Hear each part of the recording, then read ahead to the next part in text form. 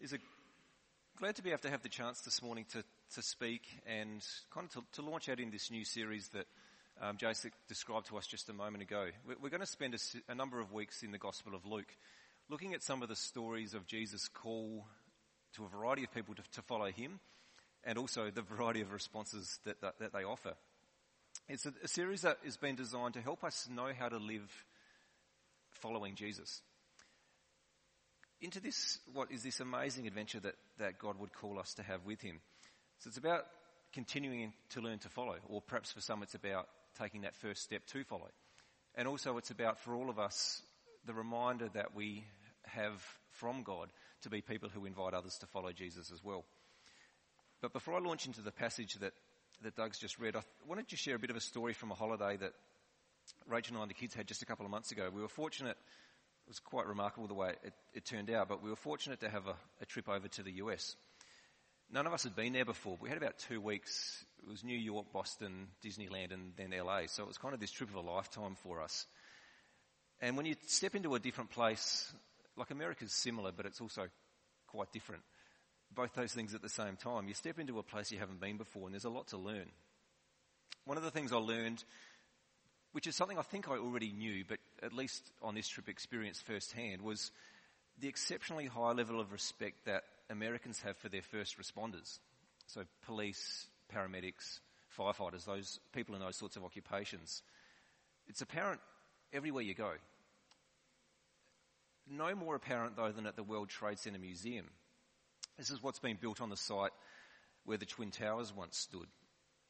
And it's an incredibly sad, but also an incredibly beautiful place. None of the photos I took kind of capture, you get little snippets of it, but it's a remarkable site. I hadn't really paid much attention to how that site had been developed over the last 10 or 15 years, so I didn't really know what to expect. And of course, our kids were too young even to really know about the events that brought all of this about. But we turned up and we found these two incredible fountains kind of buried deep, like they're bigger than they look. They're enormous. They're actually the footprints of where the Twin Towers once stood. There's 2 of these things. Spectacular. And along the edges of these 2 enormous fountains were engraved the names of every one of the victims of that horrible event back in 2001. Of special significance, though, were the first responders, each with their name marked accordingly. If they were a firefighter, the station they came from, like it was really highly apparent. You go into the museum, which is right next to those as well, and all the more so, the memorabilia, the way the story's told. A huge amount of respect for these people. In American culture, first responders are the heroes. They're the heroes because they take the greatest risk, and they're the heroes because they're the ones who go first. And today, in the passage that we've heard, we meet Jesus' first responders. These are the handful of people who were the first ones to respond to the message in the person of Jesus. They're his first disciples. We're going to take a look at 2 short stories, actually. Doug's read to us the first one, and it was Jesus' encounter with Simon Peter and James and John at the Sea of Galilee. The story starts with a familiar scene in the Gospels. Jesus is doing what he was doing at the time. He's kind of travelling around teaching about God and this alternate reality described as the kingdom. The problem is, on this event, as in many others, Jesus was being crowded out by the people. And he's on the edge of the Sea of Galilee and he's running out of space. Sees a couple empty boats on the shore, jumps in one of them and fairly presumptuously asks Simon Peter to kind of get him out on the water. So he ends up teaching from this floating pulpit.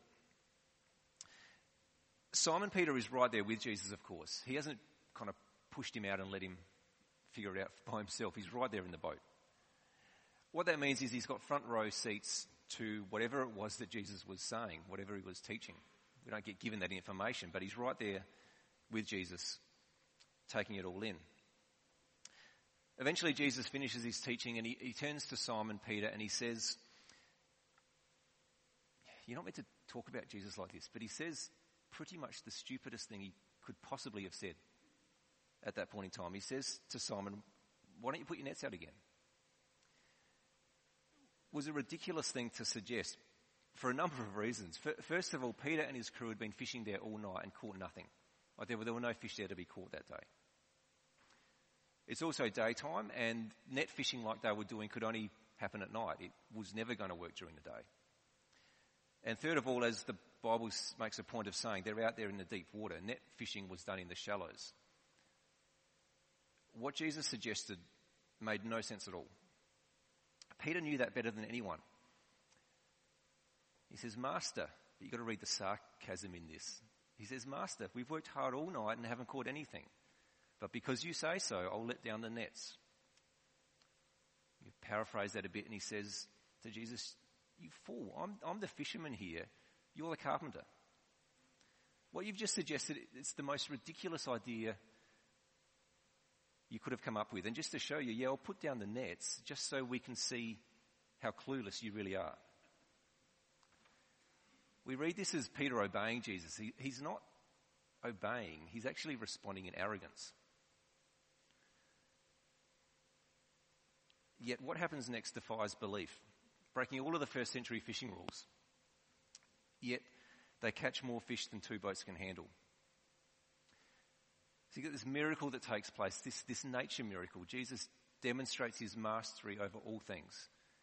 He makes happen what could never happen.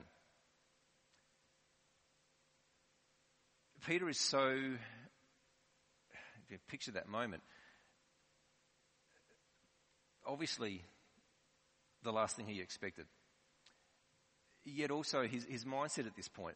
Peter, you see in the scripture, he doesn't want to draw attention to this. They've just caught more fish than they would have caught in who knows how long. From a new source of wherever fish come from. And he doesn't want to give it away. He's thinking payload. This was going to fund them for a long, long time. So you've got to keep the secret right. You don't want to let on to anyone else that these fish are here to be caught. Who knows how long it might last. And who's going to give up, having stumbled across it, who's going to give up a ready source of income like this? That's why the Bible says he doesn't kind of yell out to his crew and draw everyone's attention. He kind of signals them over. He wants to keep this thing concealed. Got to keep it quiet. So they land their catch. Peter's response to Jesus, all this having taken place, his response seems like a pretty strange one. He says, "Go away from me, Lord, for I'm a sinful man." Like, what's his sin got to do with the fish they've just caught? Why does he respond in this way? You know, a more natural response might have just been to question Jesus how on earth he just did this. Like, has he fished there before? How did he know the fish were there? How did he pull this off? Peter doesn't do that, though. He doesn't focus on the miracle. He focuses on the person. He says, "Go away from me, Lord. I'm a sinful man." Why this response? There's been a number of suggestions made about why Peter responded this way, but I want to offer one this morning which comes from the work of a man named Kenneth Bailey. It's a book up there. If you're into reading, this is one of the best I've ever read. It just delves into the events, mostly of the Gospels, brings like a cultural picture to what's happening, which fills out the story so much more than what we see often from a Western perspective. It's worth a read. So I want to offer Kenneth Bailey's opinion this morning about what's going on here. You know, I asked a moment ago, who in their right mind would give up a ready source of income like this enormous amount of fish? Well, you know who did, or who would. It's the person who just did. Jesus did. Jesus could have done what Peter wanted to do, which was just keep it for himself. And he could have used it. He's this travelling preacher, not earning a lot of money, telling a message that was upsetting most people. He could have used the cash. It would have funded him and what he was doing for a long, long time. But he doesn't take it. He performs this miracle and he gives it away. And so Peter, in this encounter, is confronted by a man who has such a radically different value system to his own. And it caught him off guard. It's not what he expected. He's just heard the message from Jesus sitting there in the boat with him. And then right before his very eyes, he sees this man make a very real choice between God and, on this occasion, money. The two things happen for Peter. He's drawn to that. Like, he can't help but be attracted to what he's just seen. He's in awe of it, and he's even kind of a little bit fearful. But at the same time, he can't help see himself in light of that. He becomes aware of his own sinfulness.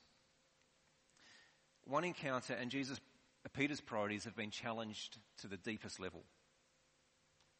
It's because of that he responds to Jesus with these words of repentance. 5 minutes ago, Peter is mocking Jesus, pretending to call him master. And now on the back of these events, he's suddenly calling him Lord.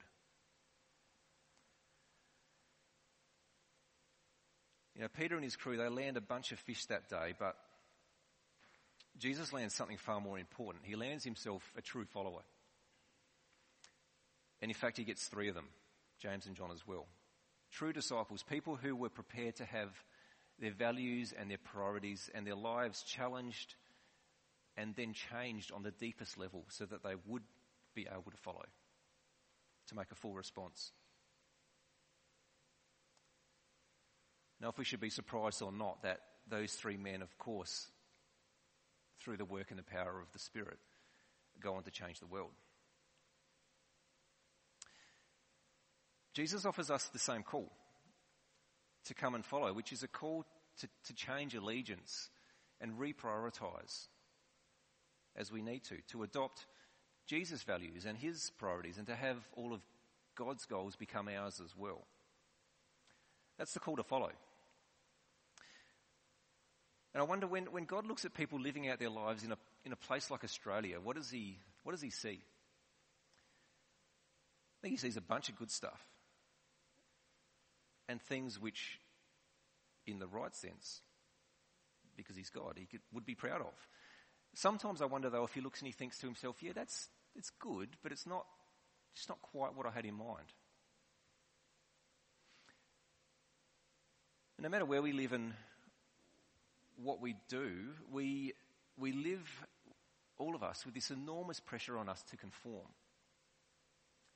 But the greater pressure perhaps isn't to be conformed to the image of Christ, it's to be conformed to something else, what we might call culture.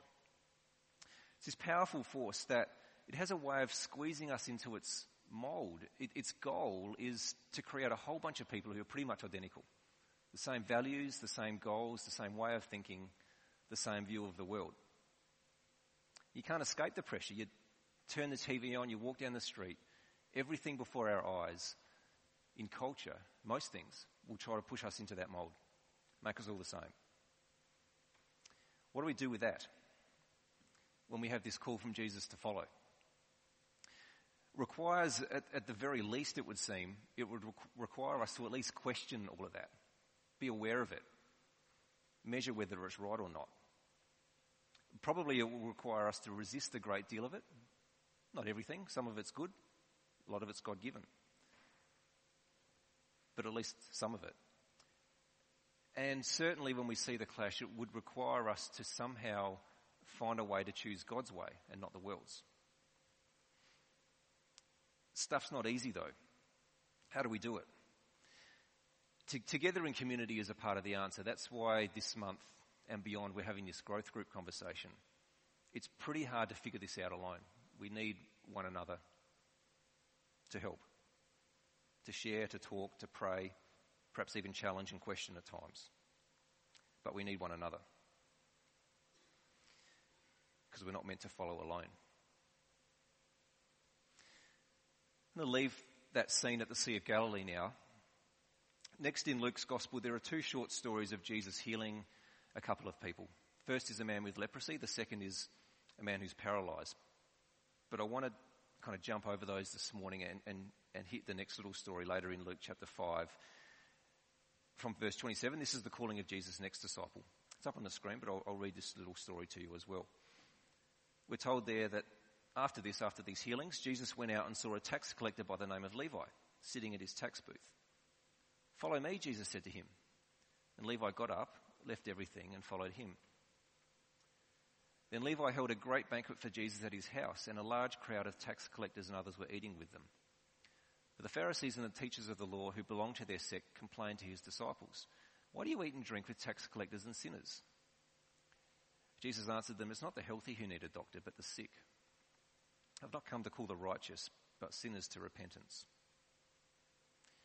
Now Jesus is just being Jesus here. If the sorts of people he was typically hanging out with didn't make him popular. So he goes from 3 kind of burly fishermen to a tax collector, which is even worse. Levi or Matthew, this is the last person Jesus should have been seen with. Levi worked collecting taxes for Rome. Rome was Israel's occupying enemy. So he's extorting the Israelites, God's people, to fund the enemy. He's not a popular man.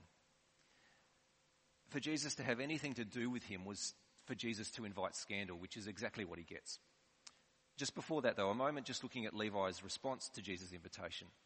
We're told that Levi got up, left everything, and followed him.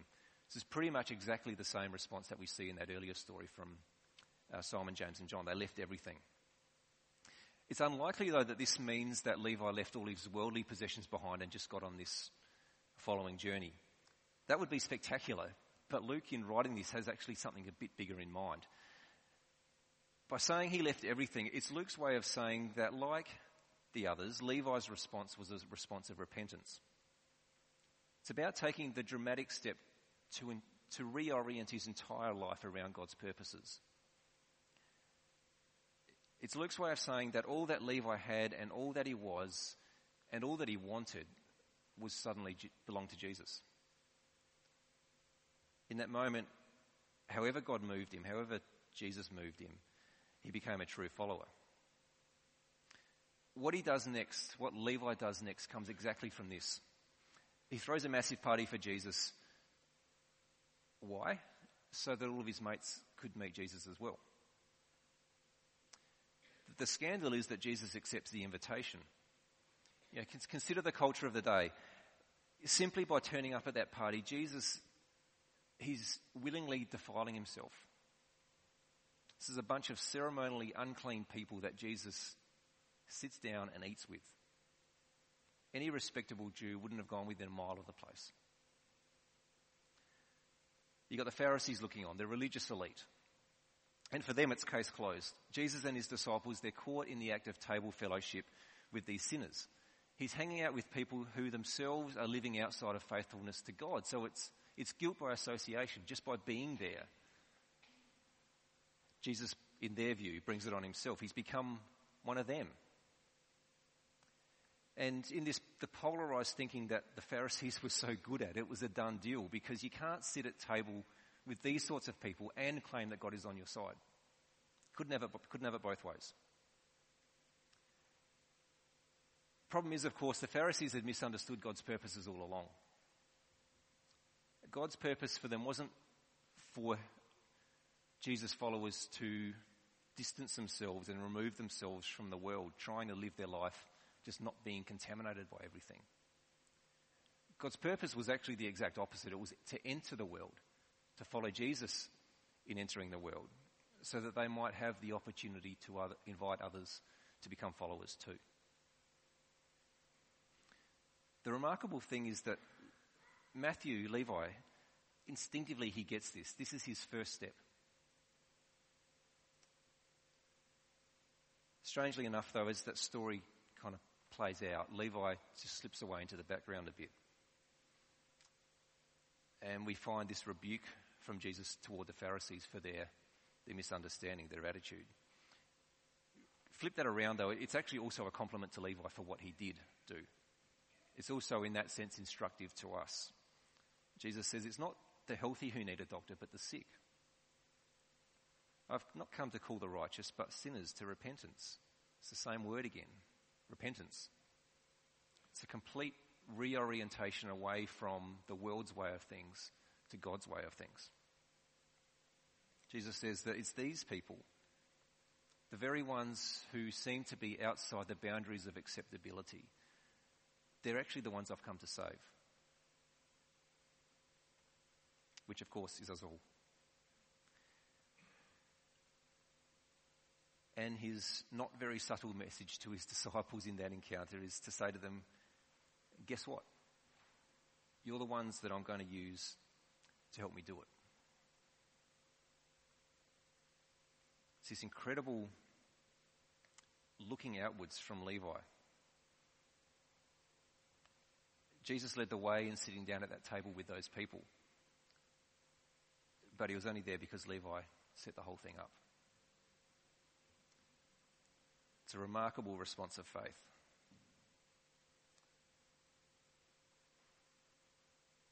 Now, as followers of Jesus, we don't believe in an idea or a philosophy or an ideology or even a theology. We believe in a person.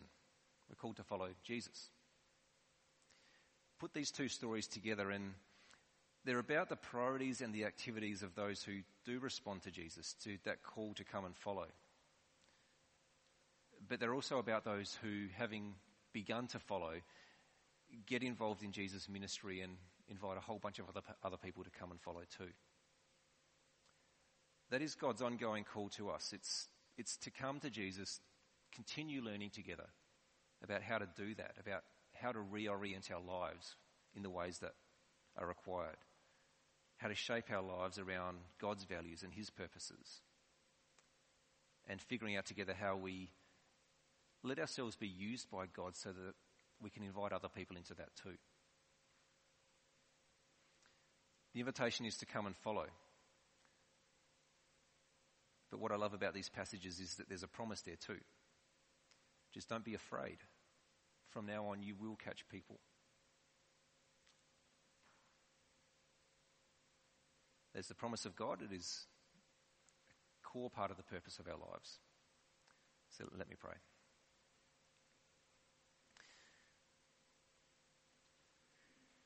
Lord Jesus, we thank you for, talked about those disciples being the first responders, but perhaps really you were the first responder to your Heavenly Father, living your life on this earth, doing the things you did, saying the things you said, making the invitation to come and follow. We thank you for your model of obedience. We thank you for the way that you call, in this passage, your disciples, but by extension all of us, to follow you into a life of joy and of purpose, not necessarily to do different things, but to do what we do as you yourself would do them. Thank you that our lives are grounded in this, that you have a reason for us, a purpose for us, a hope and a joy. And we thank you that it's as we step deeper into this life of following, the joy that becomes known only grows. It's true that we need to give our lives to you so that we might truly find them. We thank you for what comes when we take those steps. Pray that over this month as we have these conversations that you would reveal to us new and fresh ways where this is possible.